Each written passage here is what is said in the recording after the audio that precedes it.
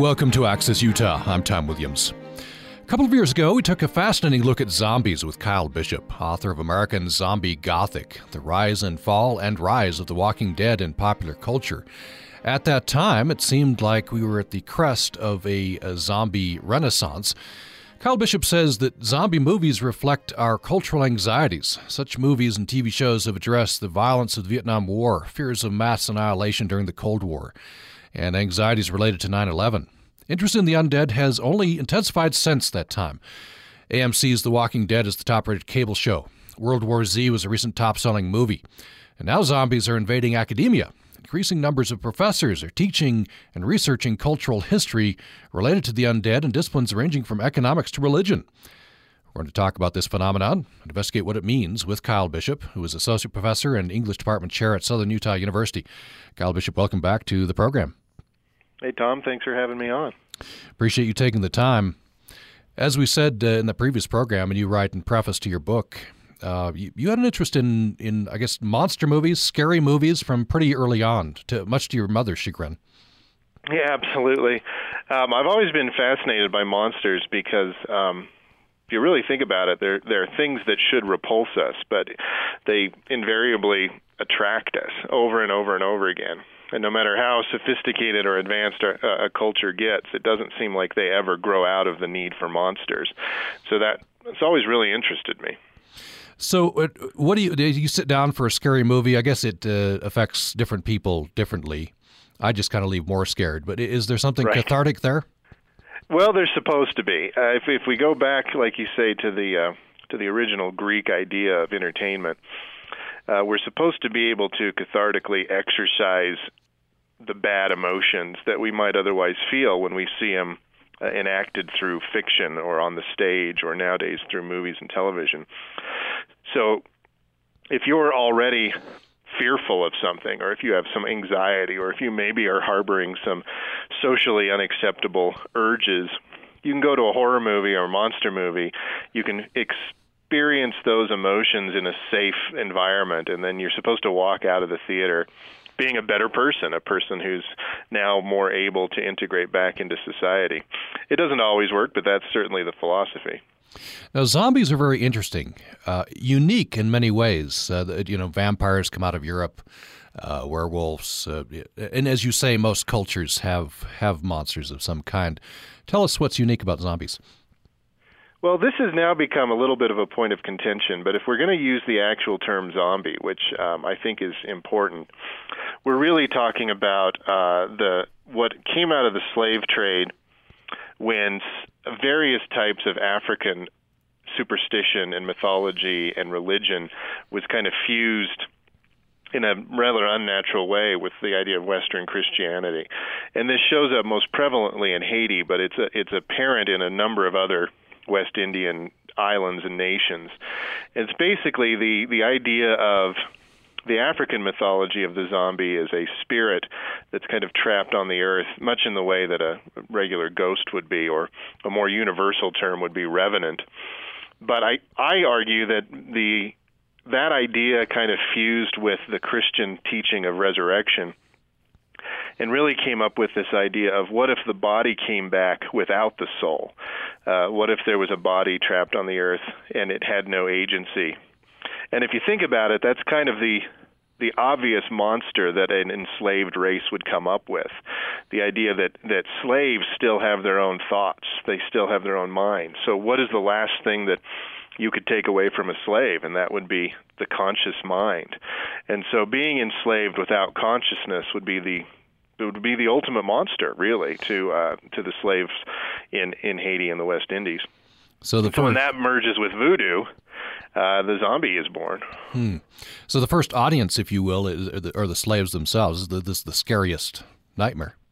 Oh, yeah, absolutely. And it was also used, there have been a number of great books about voodoo culture, especially at the turn of the last century, where on the one hand, the threat of becoming a zombie was kind of useful to keep the slaves at bay, but it was also kind of a check and balance for the slave owners as well, because they didn't trust the voodoo rites and rituals that were going on in the slave camps.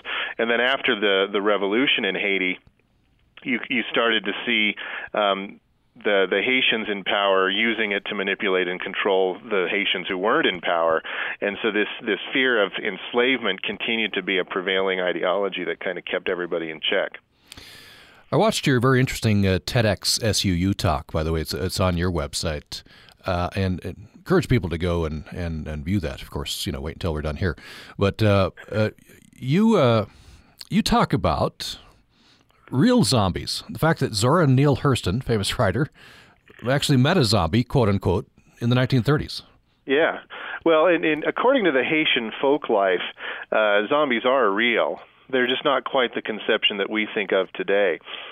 The original legends of the zombie, which were written about by William Seabrook initially in the 20s and then later by Zora Neale Hurston and even in the 80s by Wade Davis from Harvard, is the idea of someone who has been poisoned, and poisoned in such a way initially that they appear to be dead, and this is accomplished through the use of tetrodotoxin, which is a poison derived from a pufferfish. And so the victim of this powder, this coupe poudre, would appear to be dead. And since Haiti is a tropical nation, they would bury the body almost immediately. And later that night, the nefarious agents responsible for the poisoning would go dig the body up. Unfortunately, after being severely poisoned and then buried in an airtight container, the victim would either be dead, or if they got to the victim soon enough, the person would have suffered severe brain damage, making them very pliable to suggestion and having lost a lot of their conscious thought and agency. So these poor folk would be dug up and sold to another part of the island to work in the sugar fields, where they wouldn't have to be paid and they wouldn't have to be compensated, and the family wouldn't come looking for them because the family would think that they had been dead and properly buried. And so that's the tradition that existed in Haiti for a long time. And when you kind of doubt it, and if you doubt Zora Neale Hurston's photographic evidence, by the way, her book Tell My Horse includes a photo of this zombie person. The Haitian criminal code actually has a law in place making the turning of someone into a zombie illegal, and I think that's pretty good evidence that it was a problem there for a time. Is there any evidence that still goes on? Well, Wade Davis said that the knowledge was still around in the 80s. I'm not convinced at all that it's still a practice, that it's still a problem. But who knows? In underground illegal movements and back alleys, it's entirely possible. I think in most Western worlds we probably have problems with people being poisoned or kidnapped or sold into slavery. One scholar actually made the argument that that's what Jeffrey Dahmer was trying to do with his crazy lobotomy experiments, is he was trying to figure out how to zombify his sex slaves. So if you think about it in those terms, a real-world application of the zombie mythology is certainly possible, and I think it's one of the most terrifying fates that we could imagine. Yeah, it is terrifying. And as you say, one of the worst nightmares, where your body comes back, but you have no control over it. Yeah, absolutely. So you mentioned William Seabrook. He was sort of the first to bring this back to America, and I guess that's how it made its way into Hollywood. Tell me about William Seabrook. Well, Seabrook is the one who really brought it to the mainstream. There's evidence of zombies being mentioned earlier than his work, particularly in some French writings, because Haiti, of course, was a former French colony. And but Seabrook was the one who went down to visit Haiti during the American occupation right after 1900. And he wrote a book called The Magic Island that's a little sensational. I wouldn't necessarily call it a journalistic work or a scholarly work, but travel logs were all the rage at that time because it was kind of like the equivalent of the Travel Channel today. Somebody would go travel to an exotic location, write about their experiences, and then people wanted to read about it and learn about these other cultures. Well, he wrote a chapter about zombies and about the different people he'd spoken to and a zombie that he had met and these figures he'd seen out working in the sugar field. And he kind of brought this really imperialistic post-colonial monster to the attention of the American West and Hollywood. This idea of, like I just explained, that in Haiti people can actually be poisoned and brought back to life, as it were, and enslaved. And I think that really captured the imagination of a lot of people because this was a time when European monsters were having some success on stage and on movies, and there was certainly a search for the next thing, the next big thing. And this is a monster that comes out of the American tradition, and I think that would have only made it more intriguing to the viewing public. Let's hear a clip from the first big hit, White Zombie, 1932. This is Bela Lugosi, and you can hear at the end of this clip they're selling him from his Dracula fame. Yes. But here's how it appeared. I think first burst onto the scene, 1932, White Zombie. From Haiti, land of the voodoo, comes the most infamous cult of all. Bela Lugosi as Murder Legendre. I see death. Master of the undead damned. The sinister power behind the White Zombie.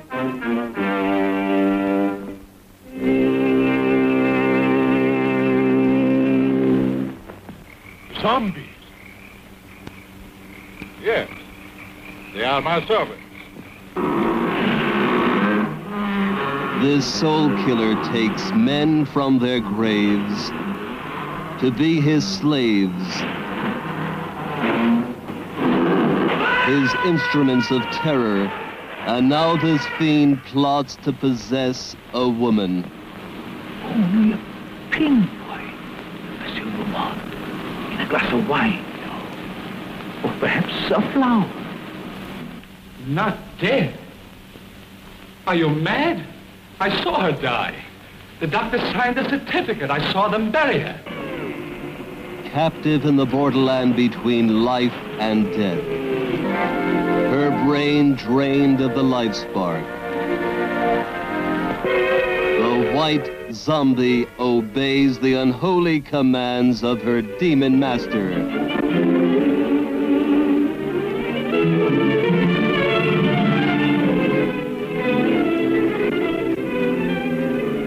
As mindless creatures carry out his cursed will, terror explodes in horror and heartquake. Never eyes so evil, never powers so potent, never magic so black. Bela Dracula Lugosi as the master of the White Zombie.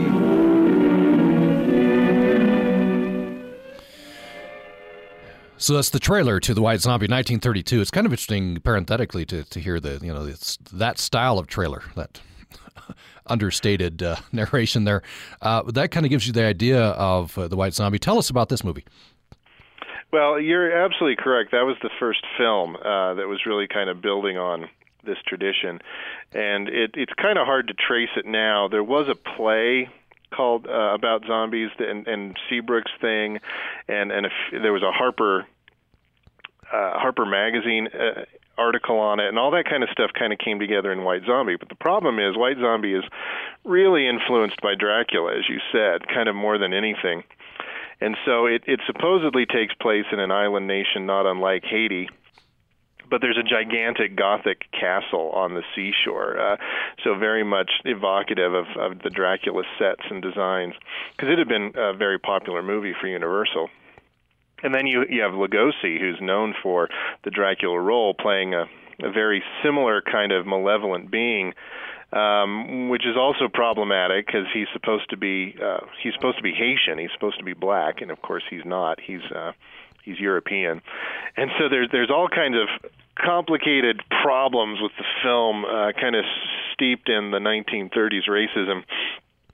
But what's important about White Zombie is the fact that the person who is being threatened is a white woman, very much, again, in the tradition of Dracula, even in the tradition of the Frankenstein films.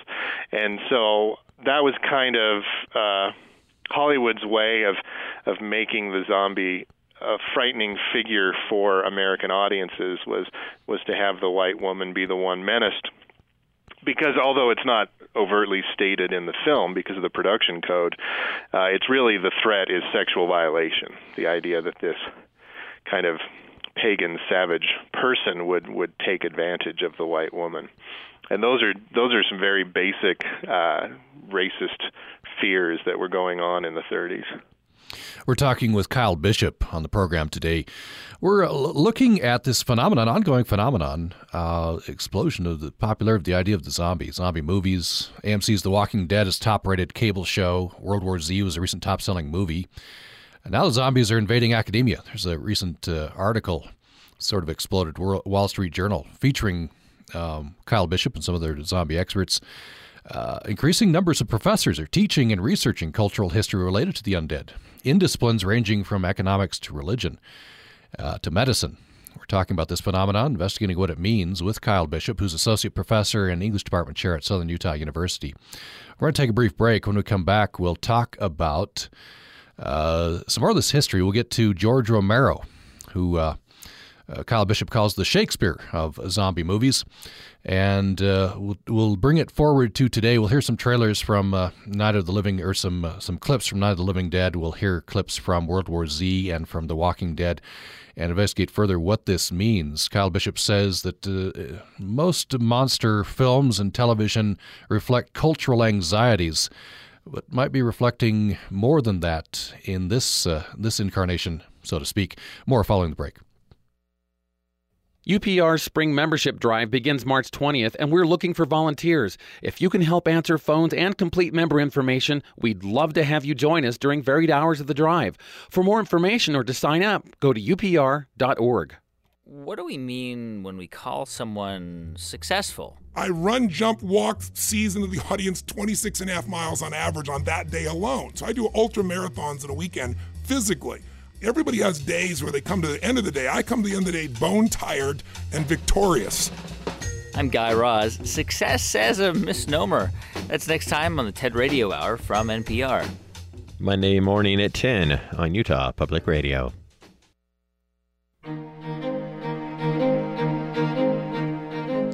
You're listening to Access Utah. I'm Tom Williams. We're talking zombies on the program today. You might wonder why. Well, it's just fun to talk zombies, but it's still the age of zombies, it seems like. AMC's The Walking Dead is top-rated cable show. World War Z, a recent top-selling movie, just keeps going. There are funny zombie movies and scary zombie movies and television. Now zombies are invading academia. An increasing number of professors are teaching and researching cultural history related to the undead, in disciplines ranging from economics to religion to medicine. We're talking about this phenomenon, investigating what it means with Kyle Bishop, who is author of American Zombie Gothic. He's also associate professor and English department chair at Southern Utah University. You're welcome to join the conversation. We'd love to hear your favorite zombie movie or television show. What do you think this means? Do you think it's a good idea for professors to get up courses on zombies? There is some pushback from other academics, even as increasing numbers of professors are getting up courses. And as you might expect, some of those courses you have to be very selective. More students want to get in than seats available. We have a picture up on our Facebook page, Utah Public Radio Facebook page, where Jennifer Myers has liked our post. You can comment there. You can reach us at upraccess@gmail.com, upraccess@gmail.com. And you can join us on the telephone, 1-800-826-1495, 1-800-826-1495. Kyle Bishop, I want to get to George Romero, and then I want to get to some recent zombie movies and talk about this idea of zombies invading academia. First, before we get to George Romero, I was very interested in the zombie version of Jane Eyre. This reflects definitely some anxieties of the time. Tell us about this I Walked with a Zombie. Well, I Walked with a Zombie is considered by most scholars to be the best made film of that voodoo zombie phase. And it's based on a short story by Inez Wallace, so it does have some literary origins. But as you said, it's very evocative of Jane Eyre. The idea the same basic plot point, and a woman, a mysterious woman who is not herself, who is presented in kind of monstrous terms, and I Walked with a Zombie is really well shot, and it's really interesting, and it does have still some of the racist problems. But again, it's this idea of a woman, a white woman in particular, being menaced by this kind of unknown other, this African threat, this mysterious racially coded threat. But what's really fascinating about I Walked with a Zombie is you learn that the villain isn't, in fact, an African or a Haitian. It's, in fact, another white woman. And so the idea that is pretty frightening of I Walked with a Zombie is the idea of kind of Western Christianity becoming corrupted by these pagan rituals and rites, and the idea that we might be corrupted because of the power that is represented by these traditions. And it's an interesting take on a pretty established Western tradition, but with a very American flavor, an American type of problem. Now we get to who you call the Shakespeare of the zombie movie, George Romero. I wonder if you could talk a bit about what influenced Romero. I was watching your TED Talk. You talked about, hadn't thought about this, influencing zombie movies. Alfred Hitchcock's The Birds, Invasion of the Body Snatchers. George Romero codified the new zombie rules. Yeah, he's really the single guy who's responsible for the representation that we're most familiar with today. So instead of having the zombie be a living being that's under the control of somebody else, he made them dead. He made the dead rise. Instead of having a single entity controlling the zombies like a voodoo priest or Bokor, he had to be pretty inexplicable, the idea that these creatures just come to life and they just operate on these animalistic drives and desires. And then he made it contagious, drawing from the vampire tradition, of course, because the main source for Night of the Living Dead is Richard Matheson's 1954 novella, I Am Legend, which is a vampire novel, a very influential vampire novel, in fact. But when he made his extremely low-budget movie, Night of the Living Dead, mostly employing friends and family members and locals in Pittsburgh, he wasn't setting out to do it as a zombie movie. He wasn't setting out to do it as a vampire movie. The characters in the film call them ghouls, which is a not quite accurate representation of the Arabian demon that would eat dead human flesh. But what happened is after he brought all these traditions together, I Am Legend, The Birds, Invasion of the Body Snatchers, like you say, all these different influences, when people saw the movie, they couldn't help but think of the monsters in terms of the zombies that had appeared in earlier films, even science fiction movies like Invisible Invaders or Plan 9 from Outer Space. And so people started to call them zombies anyway, even though he didn't. And Romero was no dummy. Once he saw the attention that it garnered, he kind of picked it up and ran with it, and made 5 zombie movies since that have all been similarly influential. Let's hear a bit from Night of the Living Dead. Dead whose haunted souls hunt the living whose bodies are the only food for these ungodly creatures.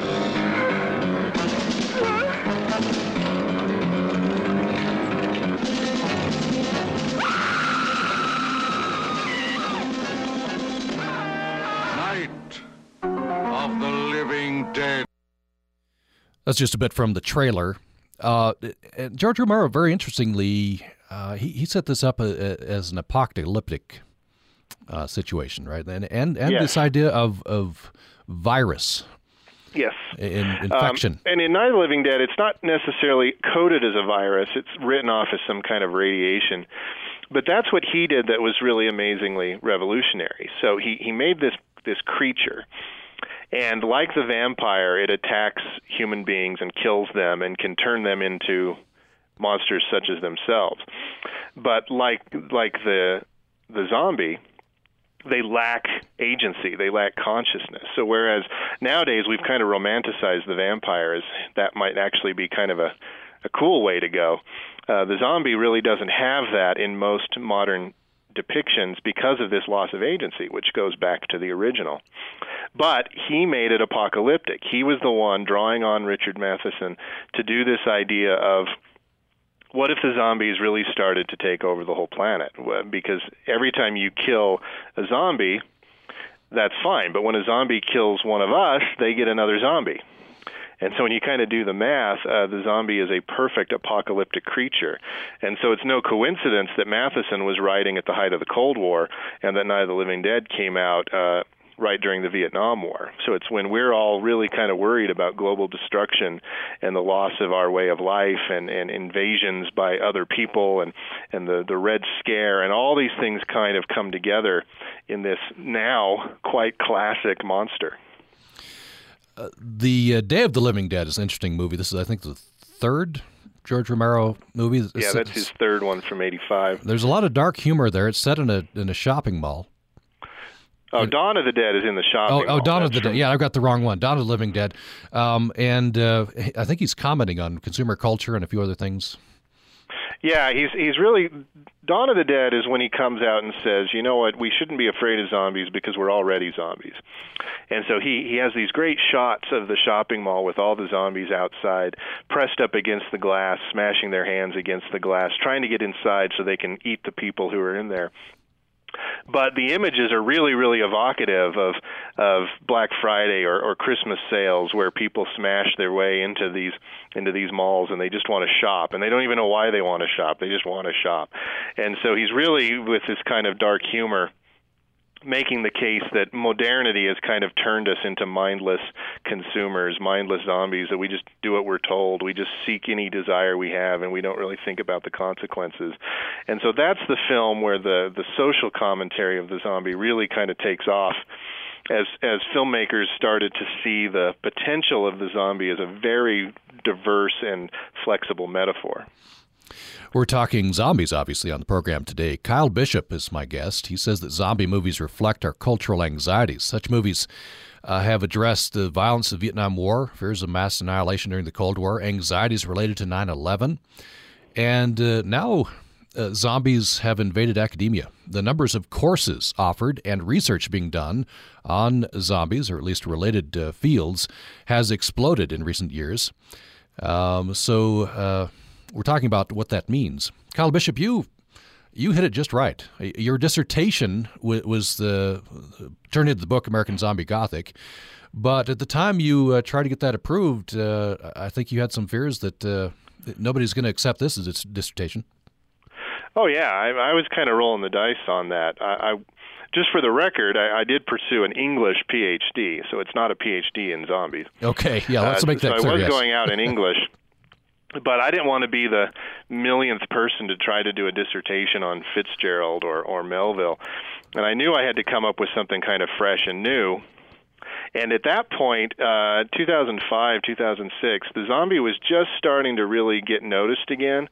And I thought, this is either going to be a big deal that could really help my career, or this is a flash in the pan, and by the time I finish this dissertation, it's not going to mean anything, and I'm not going to be taken seriously.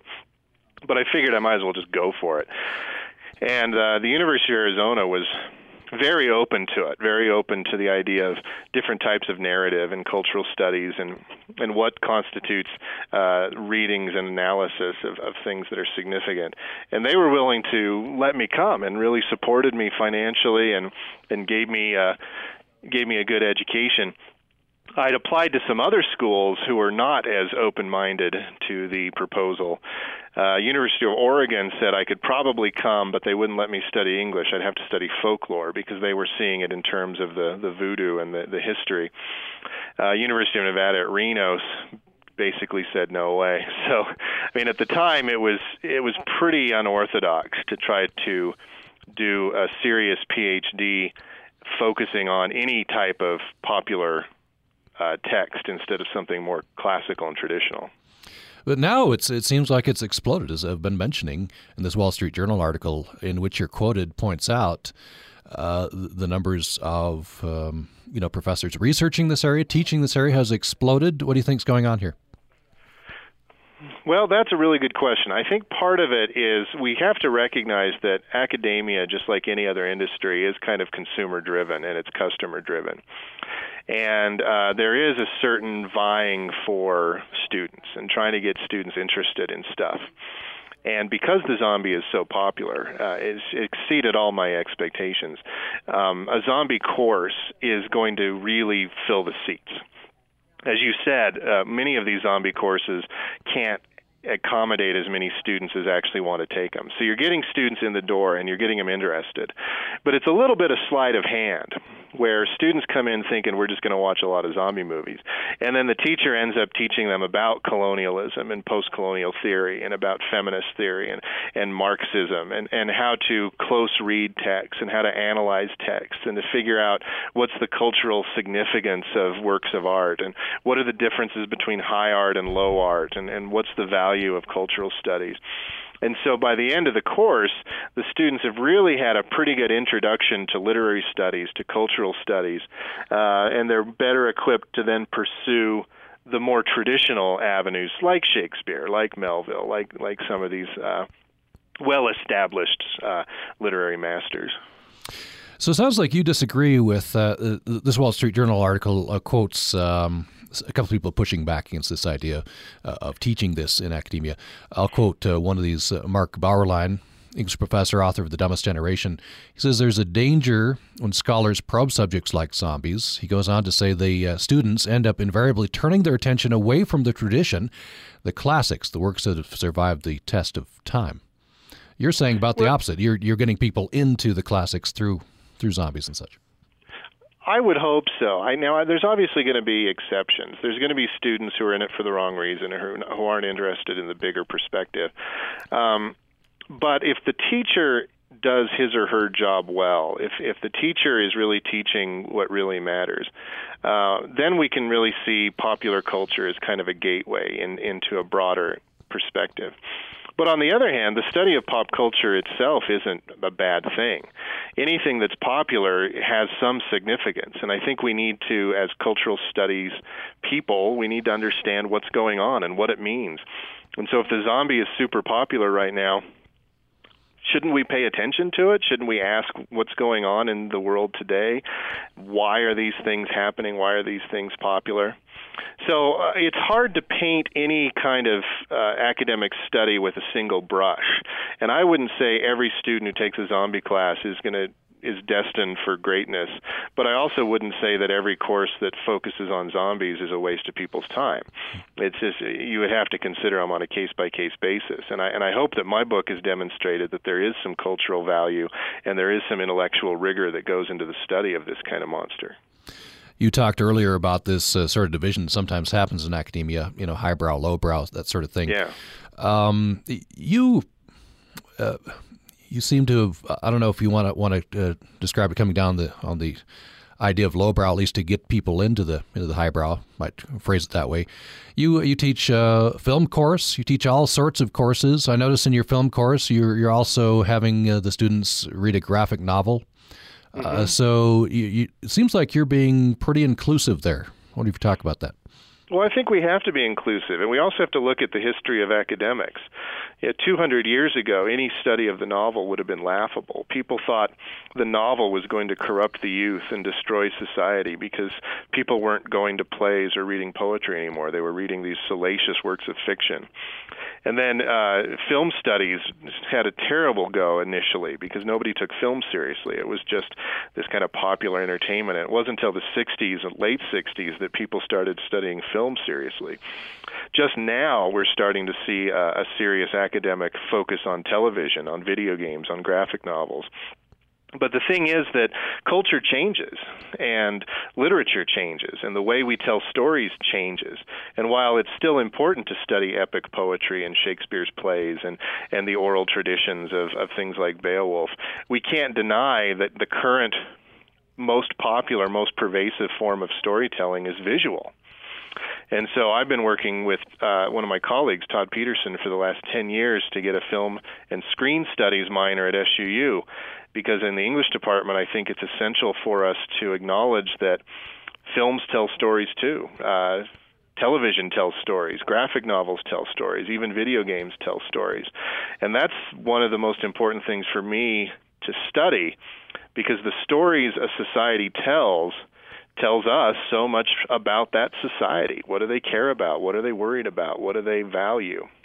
And so I think there is a value in pop culture studies, whether it leads to a more rigorous study of the classics or not. I think it's important to get people paying attention to what they consume for entertainment and to discern the difference between quality and what's worth their time. We're talking with Kyle Bishop, who is Associate Professor of English, also Department Chair, Department of English at Southern Utah University in Cedar City. He's author of the very interesting book, much-cited book, American Zombie Gothic, The Rise and Fall and Rise of the Walking Dead in Popular Culture. And with this explosion of interest in academia, Professor Bishop has, I think you've traveled far and wide presenting papers and such, giving talks. So you've definitely been much cited. And, yeah, that's quite a surprise to me, actually. Like I said, I rolled the dice on this, and I thought maybe I'd get a little bit of attention. I never thought that it would become what it has become today. And most of that, I think, is I was one of the first ones. Hopefully I did some quality work as well, but I think being first at anything is pretty useful. But I have been able to travel around the country and even around the globe a little bit. I've been to Canada and Spain, and I made it over to Hawaii, and so there is enough of an interest in the subject matter to bring someone like me to an event and to try to answer some questions and explain what's going on. Because clearly, whether people like the zombie or not, everybody seems pretty concerned to know what's going on. Yeah, it's true. It's true. We're going to investigate this further.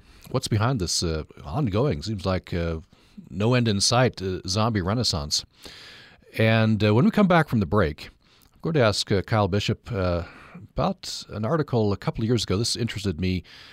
A horrible incident in Miami. A homeless man was killed, and then there's an explosion in the Twitterverse and Facebook and so forth about zombies. The writer here in the Miami Herald decries this and makes reference to a kind of a lighthearted use of the so-called zombie apocalypse by the Center for Disease Control. A lot of interesting themes there. We'll talk more about this following break. More with Kyle Bishop on zombies after this. Utah Public Radio wants to know, who do you think you are? A radio version of the popular television series where you search for family connections.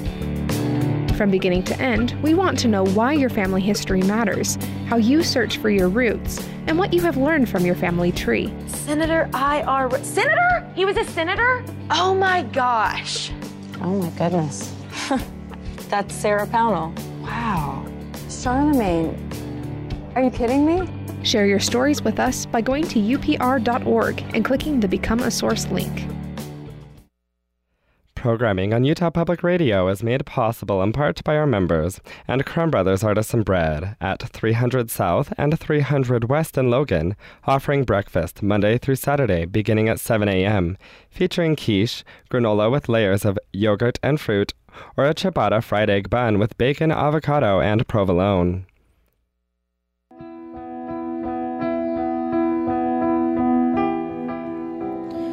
We're talking with Kyle Bishop on the program today. Kyle Bishop is Associate Professor and Department Head of English at Southern Utah University. He's author of American Zombie Gothic. And we're talking about what zombie movies and television, which remain very popular, what that reflects in our cultural anxieties and perhaps beyond. Kyle Bishop, I want to get into this. It's on one sense, it's an isolated incident. It's a horrible thing that happened in Miami. This is June of, at least this article is June of 2012. You're quoted in this. Fred Grimm is the writer for the Miami Herald, and he quotes the CDC, saying the Center for Disease Control and Prevention. This is quoting them. CDC does not know of a virus or condition that would reanimate the dead or one that present zombie-like symptoms, according to agency spokesman David Daigle in the Huffington Post. And the writer goes on to say the very fact the CDC felt they had to issue that statement is depressing to him anyway. This all comes out of a savage attack in May on a homeless man in MacArthur Causeway. I think you're maybe familiar with this a little bit. You could maybe talk about this. And then I want to read back a quote that you made. It gets us into some interesting issues here. Yeah, I mean, we're seeing horrible things happening all the time. That drug addicts or people who are hopped up on bath salts or other types of drugs are driven to really violent cannibalistic behavior. And when we see something like that, when we see a man eat the face off of a homeless man, I mean, how do you even process that? And so sometimes we use fiction to reflect the anxieties and fears that are going on in culture, but sometimes it works the other direction. So when we encounter something in the real world that defies expectations or conceptions, we can turn to our monsters, we can turn to our narratives, we can turn to our stories to try to find some framework in which to understand what's going on. And so we say, acts like a zombie, behaves like a zombie, I'll call it a zombie, and then everyone will know what we're talking about. The problem is we run the risk of causing a panic, portraying something that's more natural than it otherwise would be seen as supernatural, and we really do run the risk of creating a subculture that is consciously and actively expecting a zombie apocalypse to really happen. This is your quote. The writer obviously talked to you in the aftermath of this. And you say, I've written quite a bit about the current zombie renaissance, and this is in 2012, and it seems to be continuing now. But things are starting to go far beyond the ideas I explored in my book, referring to your book, American Zombie Gothic. You say, I thought we as a culture were simply seeing a renewed and increased interest in the monster narratives as a gut-check reaction to 9/11, the War on Terror. Now, however, the zombie has become something more visceral, something that has taken hold of our collective unconscious. Many people probably, think zombies or something like them may actually indeed exist. Yeah. Do you think I mean, if you just get on the internet and do some searches, there are a number of survival preparedness courses based on zombie survival. There's lots of stores that use the zombie to help sell their 72-hour kits, their machetes, their ammunition. There's a special kind of zombie ammunition that's actually on the market now. And so I think that some people are doing it a little tongue-in-cheek or as a marketing campaign, but I think other people are starting to think very, very seriously in the terms of a zombie or a zombie-like problem. I think there's very few people who take something like the vampire seriously. But because of these isolated incidences, usually involving drug abuse, there is a conception that maybe this is just within the realm of possibility, that the zombie is conceived in a film like 28 Days Later, where the monsters aren't dead, they're just infected, and they're these violent, rage-filled cannibals. Is that possible? Could a virus take hold and cause people to act in this way? Well, I think it's entirely possible. We don't know. We do know that there's certain funguses and that can take over the brain of an ant or other types of insects. Could such a thing ever mutate and attack animals, even humans? I think it's possible. And that taking of the zombie so seriously is the thing that I had never really predicted. I didn't think we'd get beyond the affectation of a zombie walk. But there are people who are putting thousands and thousands of dollars into emergency preparedness plans specifically for this eventual zombie outbreak. You're also quoted in this article as the writer asks you to think about, or maybe you brought this up yourself, think about how many years in the future, maybe hundreds of years, thousands, anthropologists would look back upon us. And specifically with our, I guess, fascination with monsters. Mm-hmm. What do you think they'll think? Well, I think that they will see connections with their own culture. If the last 2,000 or 3,000 years have taught us anything, that it's every society seems to develop their own pantheon of gods and demons and monsters and embodiments of righteousness and embodiments of evil. And so I can't imagine that 1,000 years from now we wouldn't have a society that has some kind of monster. Because as we said at the beginning of the program, monsters serve a really important cultural task. They're an escape valve. They're a pressure valve. They can be seen as a barometer to monitor our anxieties and our fears. And I think society will always need that. Now, maybe they'll look at our monsters and laugh at how simple they are or how non-frightening or ferocious they are, because who knows what the future will bring. But I think monsters are going to be something that's universally necessary for the human condition. Do you think there's an arc to our idea of a specific monster? I'm thinking of vampires and the Twilight Saga. Yeah, and it seems to be definitely an arc. Okay, monsters start out frightening, then they become popular, and then for some reason we want them to switch sides. So we were afraid of the vampire pretty much universally until Anne Rice wrote Interview with the Vampire. Then we started thinking, well, maybe vampires aren't too bad.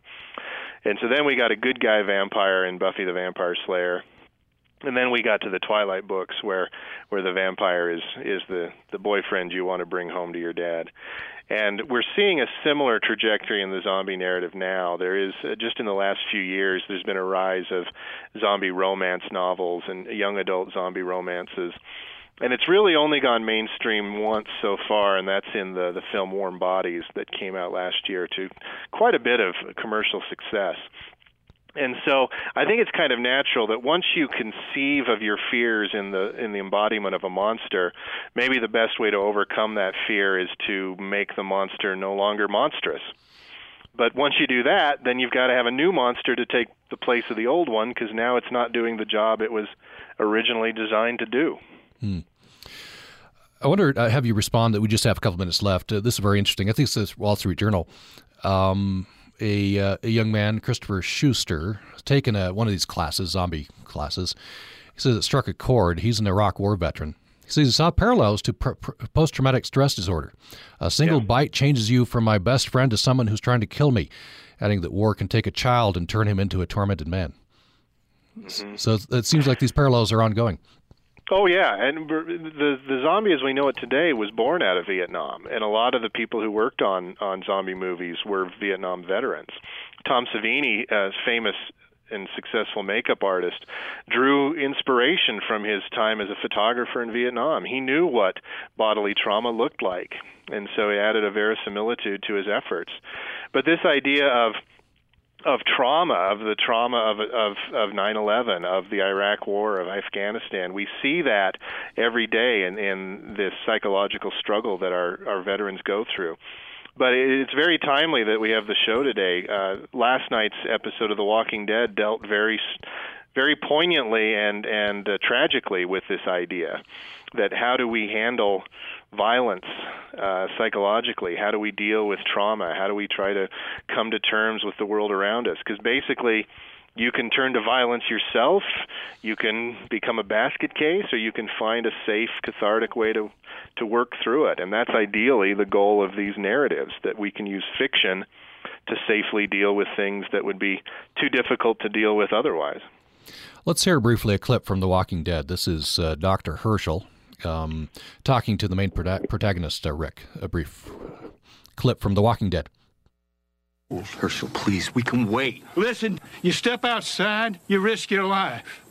You take a drink of water, you risk your life. And nowadays you breathe, and you risk your life.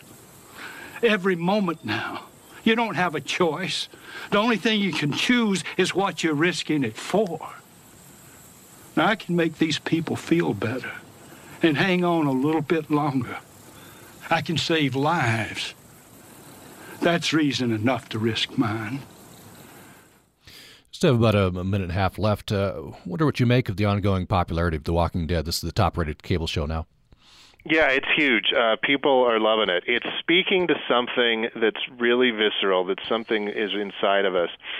Fear of disease, fear of death, fear of the apocalypse, but also a little fascination with survivalism. I think everybody kind of wants to hope that if things do go south, that we can survive, that we would know what to do. And the key to The Walking Dead is it's not the zombies anymore that are of interest. The Walking Dead is so popular because of the human stories that are told. How do we rise to the occasion? How do we get along as people under such terrible circumstances? Who has what it takes to survive? And is survival really what we want? And I think that resonates today. We'll leave it there, and then we'll we'll see where this goes. It's obviously still popular. Kyle Bishop is Associate Professor and English Department Chair at Southern Utah University. He's author of American Zombie Gothic. As I mentioned, go to suu.edu, look up Kyle Bishop, and you can view TED Talk and many other things. For producers Katie Swain and Bennett Purser, I'm Tom Williams. Thanks for listening, and Professor Bishop, thanks so much. Thanks so much for having me.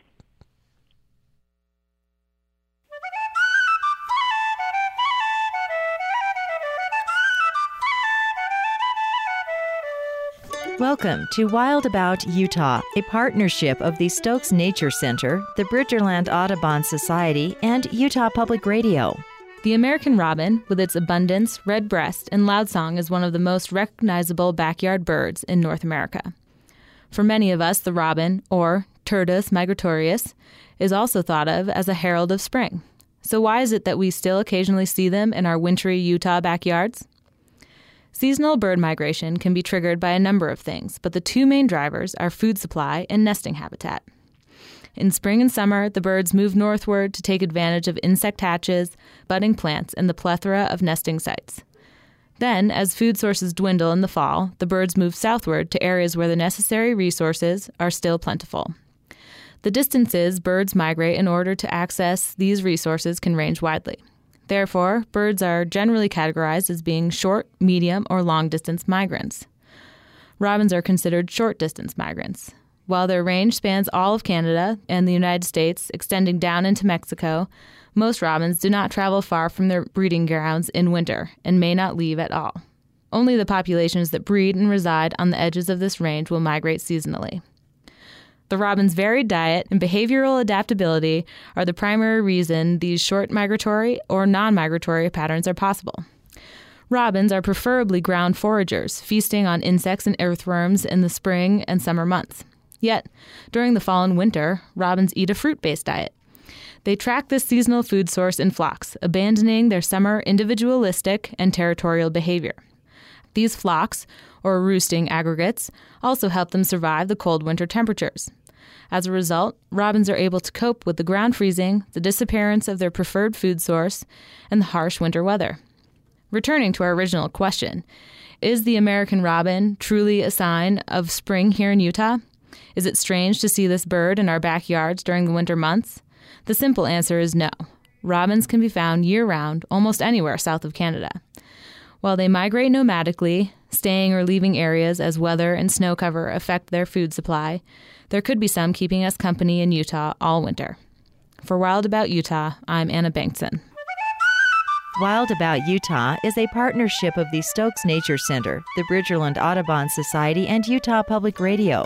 For transcripts and archived audio of Wild About Utah, go online to upr.org and click on the Wild About Utah link.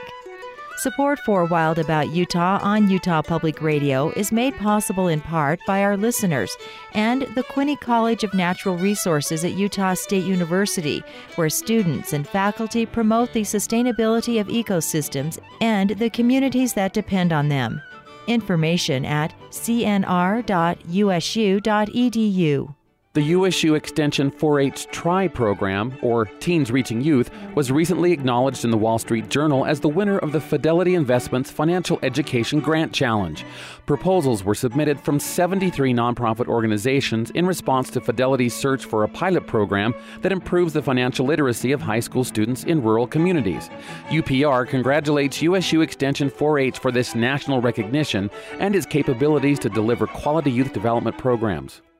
This is Utah Public Radio, KUSR HD1 89.5 Logan, KUSK HD1 88.5 Vernal, KUSL HD1 89.3 Richfield, KUST HD1 88.7 Moab, KCEU 89.7 Price, and KUSU FM HD1 91.5 Logan.